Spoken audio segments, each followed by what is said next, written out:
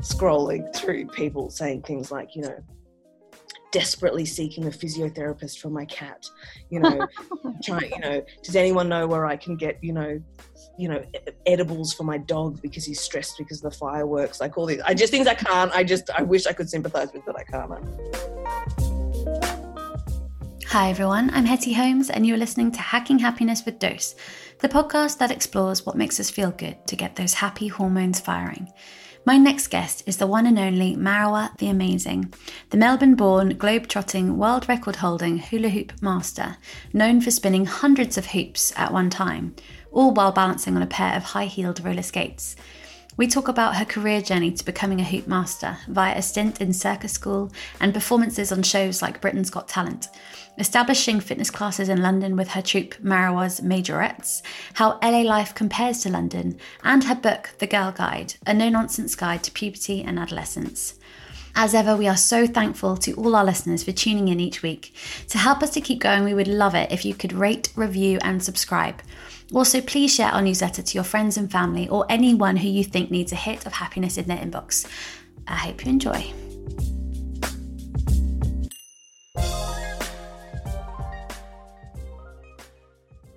Mara, thank you so much for joining me on the Dose podcast. It's a pleasure. It's a pleasure to have you. So you're known as an extreme hula hooper. You hold the record, I think, for, is it 200 hoops at once? Yes. Wow. That's my favourite record. Yeah, it's pretty amazing. And you came, I think, like test my memory, third on Arab's Got Talent, and then you were a semi-finalist on Britain's and America's Got Talent. Is that right? And Australia's. Yeah. Wow. Because I've seen the clip on, I think it's the British one. Was it back in, when was it, 2013, or is it earlier than that? 2011? Gosh, I don't even know. Yeah, I couldn't even tell you. No, but I was amazed because I watched the performance and like, was it one of Dizzy Rascal's tracks? And it like blew my mind.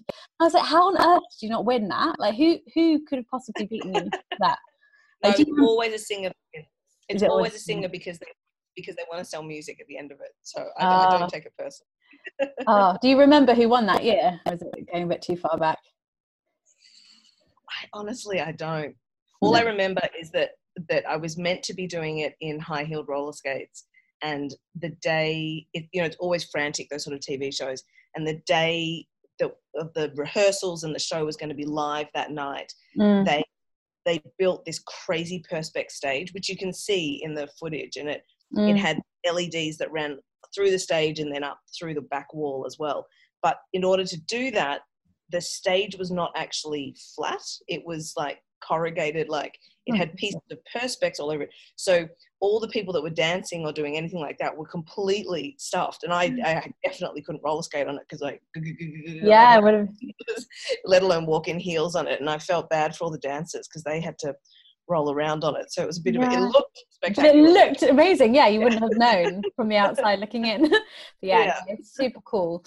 So yeah, I'd just be really interested to kick off by starting about like your career journey to becoming this hoop master. Like when did you first fall in love with hooping? Like I wasn't one of these kids in the playground at school. I wasn't a child hoop prodigy. I definitely came to it much later in life, but I had done rhythmic gymnastics, and in rhythmic gymnastics you have rope, hoop, ball, clubs, different elements that you use in a sort of gymnastics format. And so single hoop tricks I was really good at, spinning them in my hands, rolling them across my body, throwing them, catching them, all that kind of like a gymnastic style hooping I was good at. But it wasn't until I think I was literally 21 when I started doing circus hooping, which was having multiple hoops on your body and splitting them so that you could sort of keep one at your knees, one at your waist, one at your chest, and things like that. Which was a lot.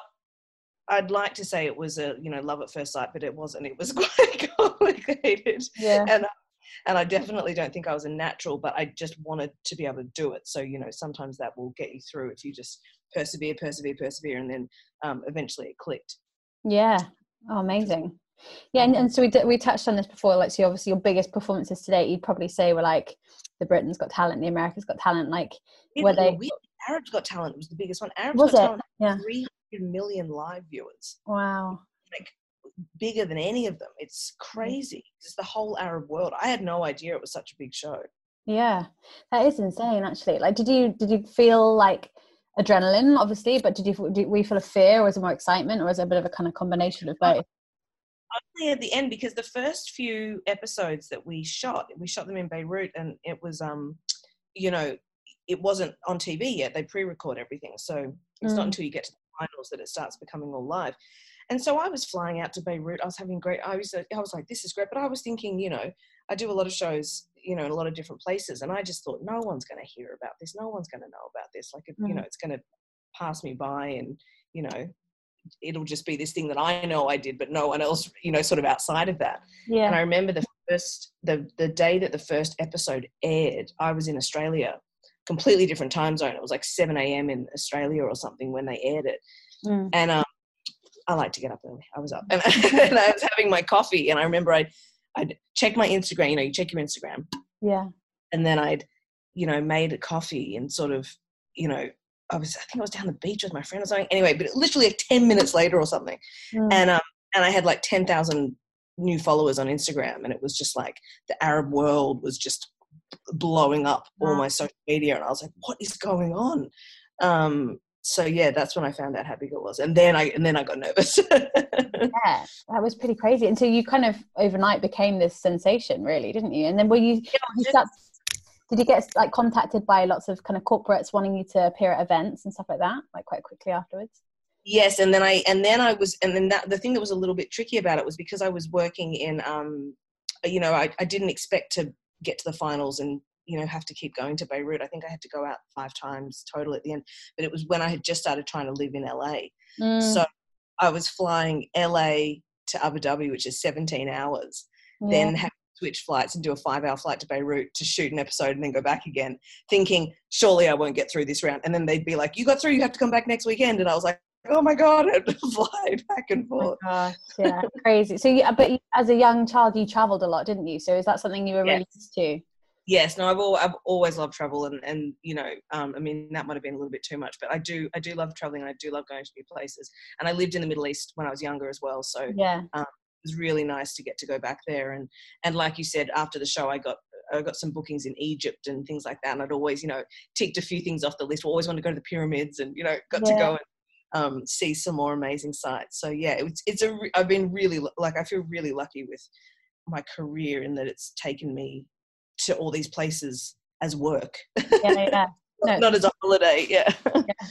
It's a pretty unique career as well, isn't it? It's like you don't just necessarily become a hoop master overnight. I mean, you've worked hard. I mean, going to circus art school, and then, you know, all these opportunities. Yeah, I think I was really lucky. I think the timing was really, really, really lucky, because now, you know, there are, like, the school that I graduated from is now, you know, I guess how many years ago was that? Enough years that now people, like kids in high school who were like me, you know, who did gymnastics, and, you know, you finish high school and it's kind of like, well, then you finish gymnastics. There isn't really a place to keep going unless you're going to the Olympics, in which case you probably started when you were 10. Yeah. But having this new industry that, you know, and Cirque du Soleil, I think, would probably arguably a big part of it, and circus becoming this mainstream thing where it's like, well, you can get a job, you know, performing in these shows and touring and traveling. And so kids can now be in high school and be thinking about going towards that. Whereas when I was in high school, it didn't really exist yet. It was like this,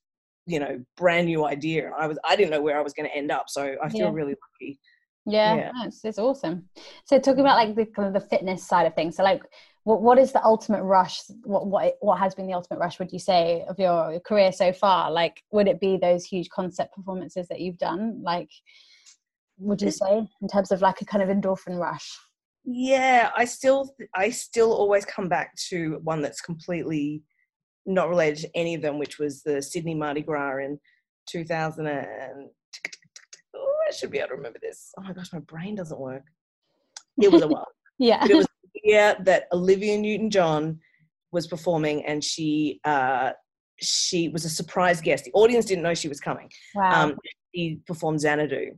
Amazing. And I was roller skating as one of the roller skaters. There was like, I don't know, 6 or 8 roller skaters, and then like maybe 20 dancers or something. And she was singing Xanadu, and, you know, as a roller skater, it was a definite huge highlight. Only time I've ever cried on stage. I was like, oh oh, this is amazing. It was so, I guess with the music as well, because it's so emotive and it probably very nostalgic as well. song, like the lyrics of that song, and to be at Mardi Gras and everything, it was just like, you know, everything all at once. It was really, it was big. It was a big one. Amazing. I mean, for having watched your performances, it's like a lot of gymnastics and a lot of athleticism. Like, how do you get your body prepared for doing the kind of career that you do? Do you spend a lot of time like working out? It's funny what you said about the adrenaline thing, actually, because that was much later for me, sort of that was sort of in the last, you know, 3-4 years. I discovered from traveling and touring a lot that, because my routines they're only 5 minutes long. They're very short, but they're very high impact. And I had been traveling and doing shows and then coming back into a different time zone back and forth. And I started having this real problem sleeping. I couldn't sleep at all. And I was, you know, talking to my physiotherapist about it and trying to get to the bottom of it. And the conclusion was that my adrenaline system had gone a bit out of whack, because I was getting these huge spikes of adrenaline. So at 2 or 3 o'clock in the morning, I'd wake up, my heart rate was going 100 miles an hour. And I was like, am I having a panic attack? Like, I'm not panicking. Like, what's wrong? And it was, you know, if your adrenaline's not running in order, it can be a nightmare. So I had to learn how to try and flush the adrenaline out before I'd go to sleep, which was a whole new, I was like, man, every time you think you've worked out everything about your body, there's like some new thing that comes along. Yeah. It was, So were you having to do a lot more things like yoga and meditation and stuff like that, as opposed No, it was kind of the opposite. It was kind of like trying to get it all out. So it was really awful. I had to, the thing that they say is the most effective, which I couldn't do, I tried to do it, I couldn't do it, is to sit in a hot bath. Wow. And you know, when you sit in a hot bath and you have to have your hands in the bath, like you can't, like, you know, you've got to be really in there. And you know, when you get in the bath and it's a little bit too hot, and then you start thinking, and your sort of fight or flight thing kicks in, and that's the adrenaline sort of kicking in. Yeah.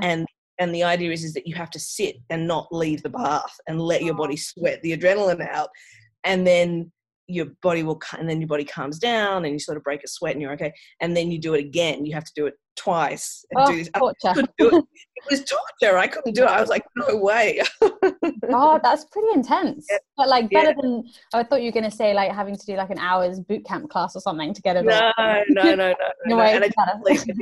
definitely did sleep well the time I did get it done.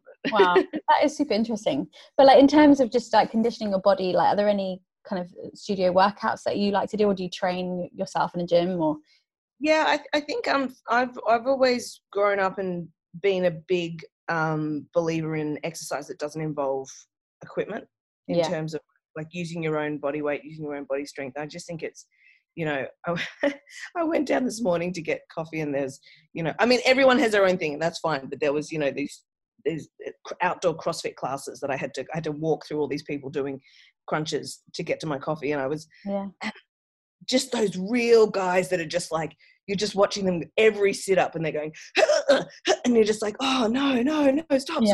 Weight in one hand and they've got like some band in the other and they've got some thing wrapped around their legs, and I was like, guys, calm down.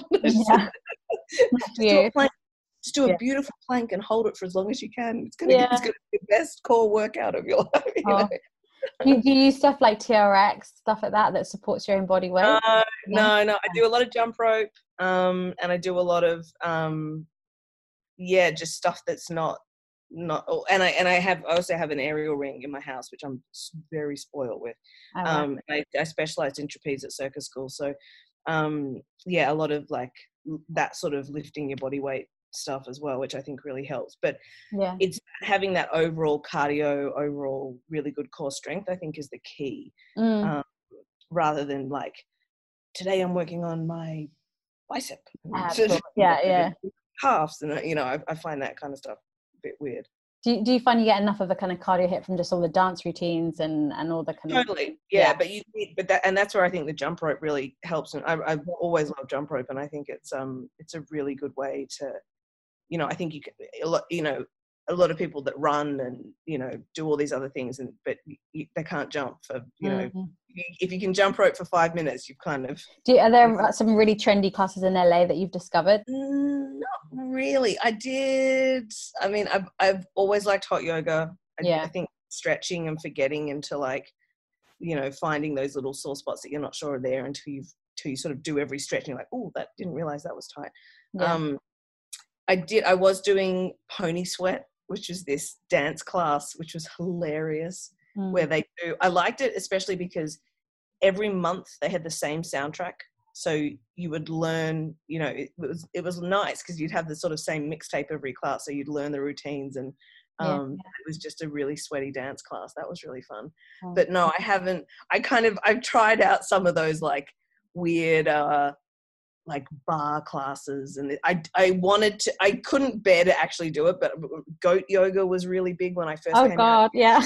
Everyone had goats climbing all over. I was like, what is going on? I like read about that trend, but I didn't think it was actually like people were doing it for real. Straight up doing it. Like there was a place I used to drive past, and you'd look in the window, and there'd be like people in like a plank with a goat on their back, and you're just like, this can't be. This is gone wild. Yeah.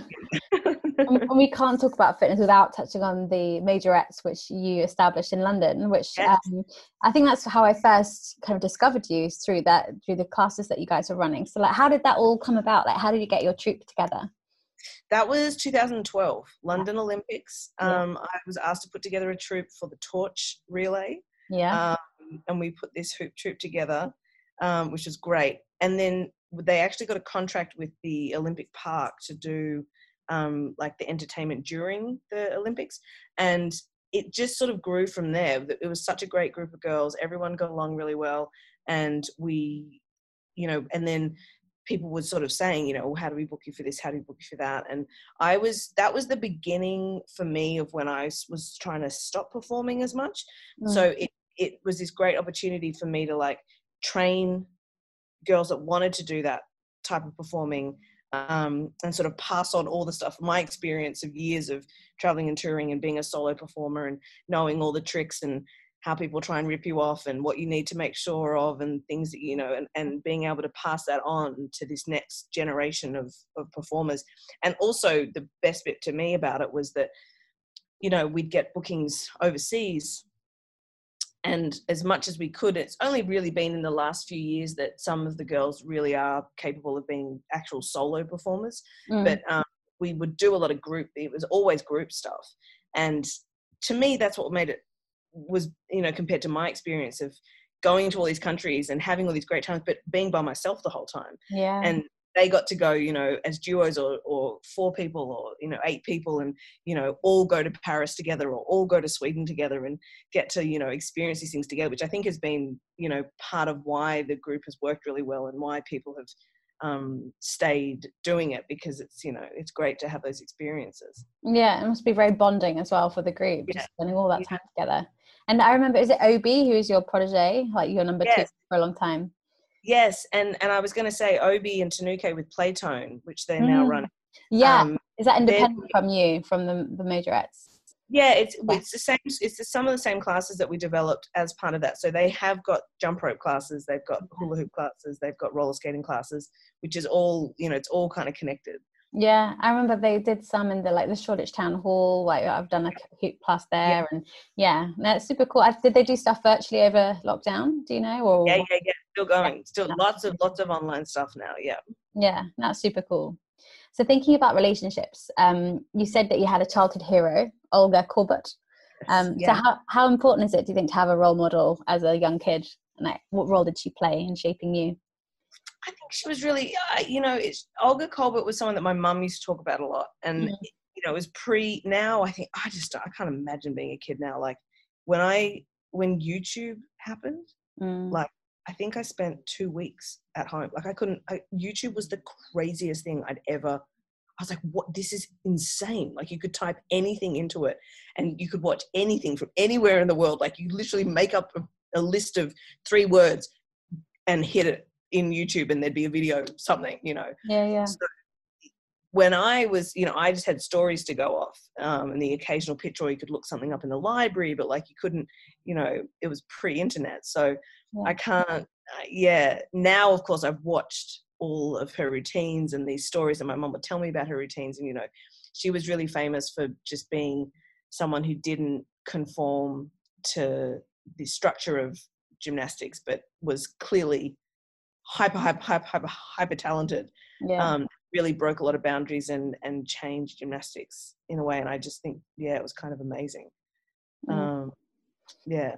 Do you think if you had kids, like, you'd encourage them to like seek out a role model, or was it very natural, just how you just became exposed to her and like that just planted a seed in you? Yeah, I always came back to her because I thought what she did was really amazing. And I thought it was always really incredible that, like, you think about something like the Olympics as, you know, you have a routine and you practice that routine for years and years and years, and then go to the Olympics and you do it. And there was one competition, I can't remember which one it was, but she literally the night before was just like, I hate this routine. I've always hated it. I'm not doing it. I'm making up a new one, Wow. you know, and just like, you know, and I think that's it's a different type of skill, you know. But yeah, I think they're important, but I think it's good to have a variety, you know, not to be stuck on one thing. Yeah, of course. And I saw on your Instagram like that you've been with the same guy now for, is it 9 years? Yes. And what's the secret to your happiness together? Like, is he in LA with you now?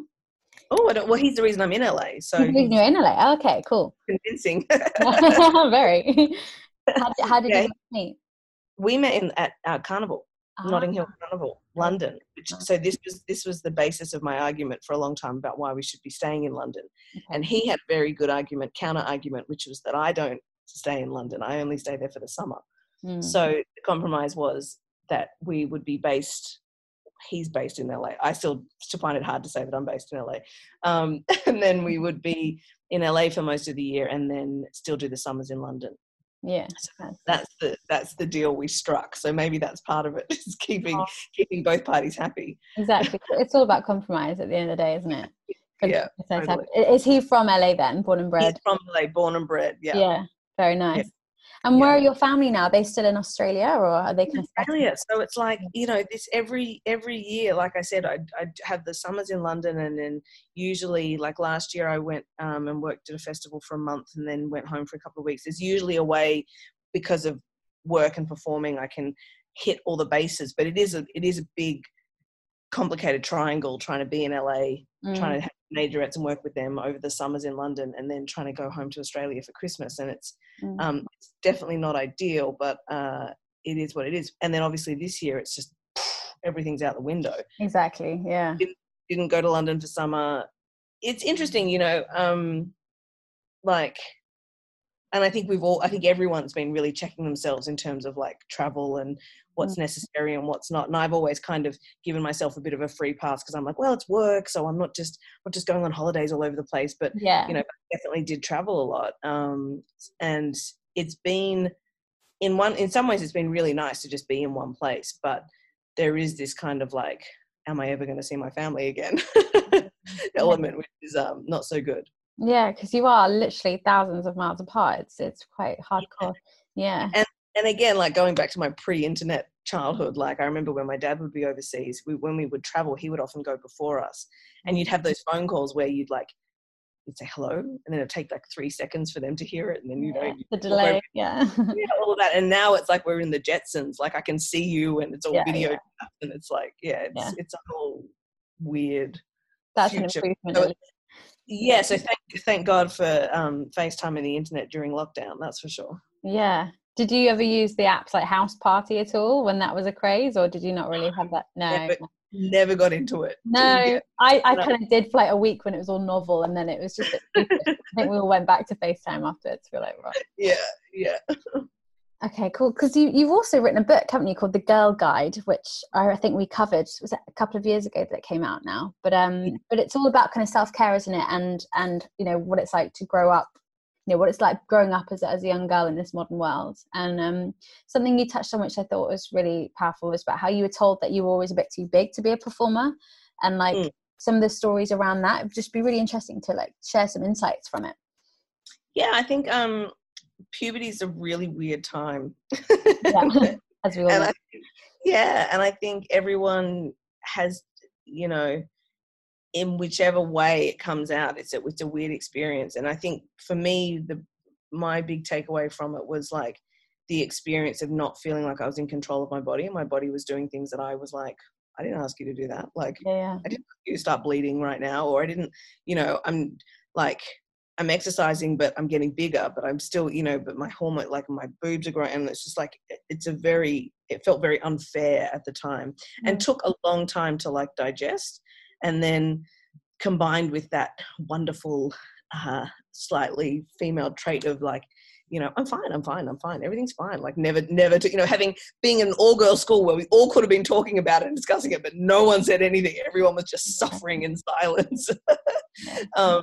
And so I think that was my thing with the book, is I really wanted to just sort of, you know, feeling old enough to being able to like have processed it and like my experience of it, and just be like, this is what happened to me. Like, and also that feeling of coming out of the other side of it and being like, oh, you know, it happens, but it's, you know, it's part of a process. And it's that thing of like, and that happens all the time in life where you think, oh my God, is this it? Same with like an injury, you know, I'm never going to do this again. But the body's a pretty amazing thing, and it can, you know, change and repair itself and fix itself and adjust itself in ways that I'm still baffled by all the time. I think as a young person, it can feel incredibly overwhelming and incredibly permanent, and stressful, which is not good. And you teamed up with a doctor, didn't you, in the book? Yeah, totally. I was like, from the beginning, I was like, I'm not I was like, I know what I think. Yeah. That's really cool, because it's all then validated with science and stuff. And totally. And I felt pretty good. She didn't, there wasn't anything that she was like, you can't say that. Like there wasn't, you know, we definitely added a few more facts and things in there with her, but I felt happy that we hadn't made up anything completely insane. And what was the response like when you launched the book? Was it kind of, did you put it out initially to your community and then kind of on Amazon and all of that? It was perfect, because it was with a UK publisher, so it had we launched it in the UK first, and I think it's in 18 different languages now. Wow, so it's been, amazing. Yeah, it's been really it's been great and amazing watching it grow. Publishing is a very weird industry. Like it's hard. Like books are weird, because I was really trying to do, you know, and obviously this year's a total bust, but like you know, doing talks at schools and stuff like that was, you know, I loved doing that. It was always really, you know, every talk I've done at a school has gone the same way. Like I turn up and the teachers say, you know, well, they're very quiet and they're very shy, you know, they probably won't ask any questions. Like you probably should just read from the book and see what happens, kind of thing. And every single time I go in and I read a little bit from the book, and then within sort of 20 minutes, it becomes a free for all of just like the most wild, like some of the questions I've been asked by these kids, I'm just like, I couldn't even think of that. I was, you know, very descriptive, deep questions, and the teachers are just like shocked at that. But it's the thing when they have someone that's, you know, when I can read something out of the book that's like my personal experience that's revolting or disgusting, you know, and it breaks they're just kind of like, you know, I've made it clear that you can't, you know, it's not going to get much grosser than that, so they feel safe to be able to ask anything, which I think is really important, because there's a lot of fear, you know, and then there's and then a lot of terrible information that is accessible, you know, through a secret Google search when you're a kid, and you're just like, well, just look at it on the internet, and the answers are just like secretly. Well, that's really amazing. So you probably made some like positive changes in those schools and in those young communities too, which is, did the teachers give you great feedback afterwards and like how there's one, and because I'm in LA the most, there's one school that I've gone back to for the last few years now. She loves having me. Great, she's French, and she has the French, it's a French English school, so they have the French issue and the English one, which is sweet. And in China, I was hoping to go to China this year, because apparently China is one of the biggest, where the book's doing one of, you know, the best is in China. Really? So it's still selling loads of copies now, even now? Like, that's brilliant. Because you launched it was a few years ago, wasn't it? So that's great. It was a couple of years ago. Yeah, that's super cool. So think about like self-care now for you in like the present day. Like, do you do like any meditation or anything for yourself to just help you like relax and unwind? I did the thing that I did last summer when I was in London that has been the most closest thing to anything like that was hypnotherapy. Oh wow, okay. I love it. It's amazing, and it's calming. It's very calming. I went for clenching my jaw, because I used to be I'm not a teeth grinder. It was more just that I would clench my jaw when I was concentrating. Yeah, like driving was a like big trigger in LA. Like anything, like I don't know. I wasn't sure why I was doing it as much as I was. I knew I was, and someone had suggested hypnotherapy as a way to fix it, and it's very calming and amazing. And so I have the tapes, and so you listen to them, and I'm kind of, I find it hard to just sit still. I'll either just fall asleep or get bored. You like kind of hot yoga because you can feel like you're doing something, but not necessarily like a kind of yin or slower practice. Yes. Yeah. How do you think like the self-care practices differ in LA from the UK? Are they a lot more like woo-woo and out there? Like we touched on goat yoga before. Is it crazy? This place is out of control. They are just bonkers. It is just the most ridiculous, time-consuming, expensive, unnecessary system of things to survive normal life. It's just like, it's not that complicated. Yeah, exactly. Eat 3 meals a day, get some sleep, and get on with it. Like, it's just, I know like, oh, there's like a spray for this and a product, you know, someone on I have a neighborhood thread, you know, we have this thing, nextdoor.com. It's like Facebook, but for the neighborhood. And it's, I mean, it's my like guilty pleasure of scrolling through people saying things like, you know, desperately seeking a physiotherapist for my cat, you know, trying, you know, does anyone know where I can get, you know, edibles for my dog because he's stressed because of the fireworks, like all these, things I can't, I wish I could sympathize with, but I can't. That's amazing though. I know there seems to be like a kind of chakra bead for this and a spray for that, like you said. It's just absolutely, and then it's like something, it's up and down, like it's things to wake you up and things to bring you down again and things to bring you up, and I'm just like, just vegetables, let's just go. I think we're probably going that way though. Like I feel like London's always a little bit behind the US in terms of wellness trends, and it's definitely going more that way, like slowly but surely. Oh God, no, you're probably right. It's coming, because I mean we followed suit with all the fitness trends, so now it's are they doing the CBD lattes? Oh yeah, they're here. Yeah. I always find it the funniest combination. It's like you're having a coffee, but you're having some CBD. Like it's like you're waking up and then down. Yeah. And talk about like diet, nutrition. So like how do you gear your body in that way for your performances? Are you quite strict with what you eat when you're training, or are you pretty healthy most of the time? I'm pretty healthy most of the time, I think. I the only thing I try to keep an eye on is iron and protein, because I know when I try to get my blood checked, you know, once or twice a year, and they're always like, oh, your iron's low, you know. I think it's most women are like that, so I try to make sure that I don't. I'm quite happy just eating, you know, greens and rice and spaghetti and stuff like that, but I forget about protein a lot, and I'm like, oh, I need to make sure I, you know, either get some chickpeas and lentils happening or lamb chops or something to just try and, you know, make sure that doesn't completely drop off. Yeah. So you're not like vegan or anything. You're just not that big on protein. No, I'm not. I'd say I'm like, I'd call myself like a vegetarian that eats meat a couple of times a week.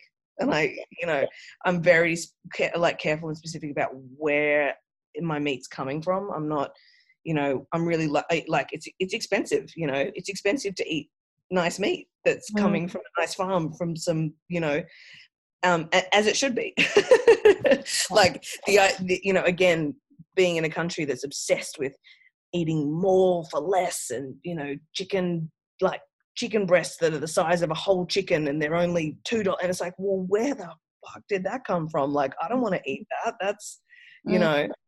I've heard so many weird like diets as well recently on podcasts from like Americans. Like one was like a qualitarian, so just going for like quality ingredients. One was a nutritarian or something, about just like finding nutrients in food. It's like, there's so many different terms. They're just trying to it's just so complicated, and it's like, guys, you can't cheat the system. Like everyone here is trying to eat like, you know, there's, you know, I have to be real. Like it took me ages to work it out when I first started living here, and I got acne when I first started living here, and I'd never had acne my whole life. And I was like, what is going on? And I realized that it was because all these things that I was eating that I would normally eat, cheeses and milks and breads and things like that. And I was like, oh, the ingredients that are being added into this are just out of control. And it took me ages to realize that, like, you have to sit and I have to work out which, you go to get like you just want some Greek yogurt, and you go and there's 700 types of yogurt. There's some weird, like, there's cashew yogurt and 0% fat yogurt, 0.1% fat yogurt, 2% yogurt, no lactose-free yogurt. And I'm just like, I just want the yogurt. I just want yogurt, just some straight up. I don't want all these, you get these ones that have claim to be all these kinds of things, and then they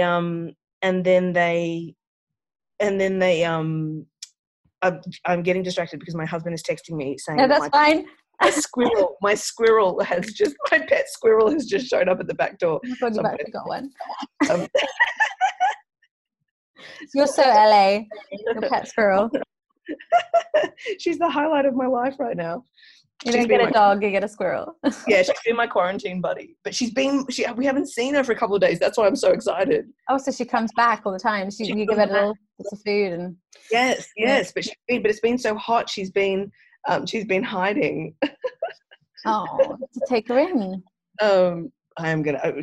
She does come in. I have to keep her out. She's quite happy to come in the house. Oh, yeah. It's just it's all the things. You flip the back of the packet and you look at the label and it's like, what are these 12 or 25 ingredients that all start with XYZ? I was like, these are not things you're meant to be eating.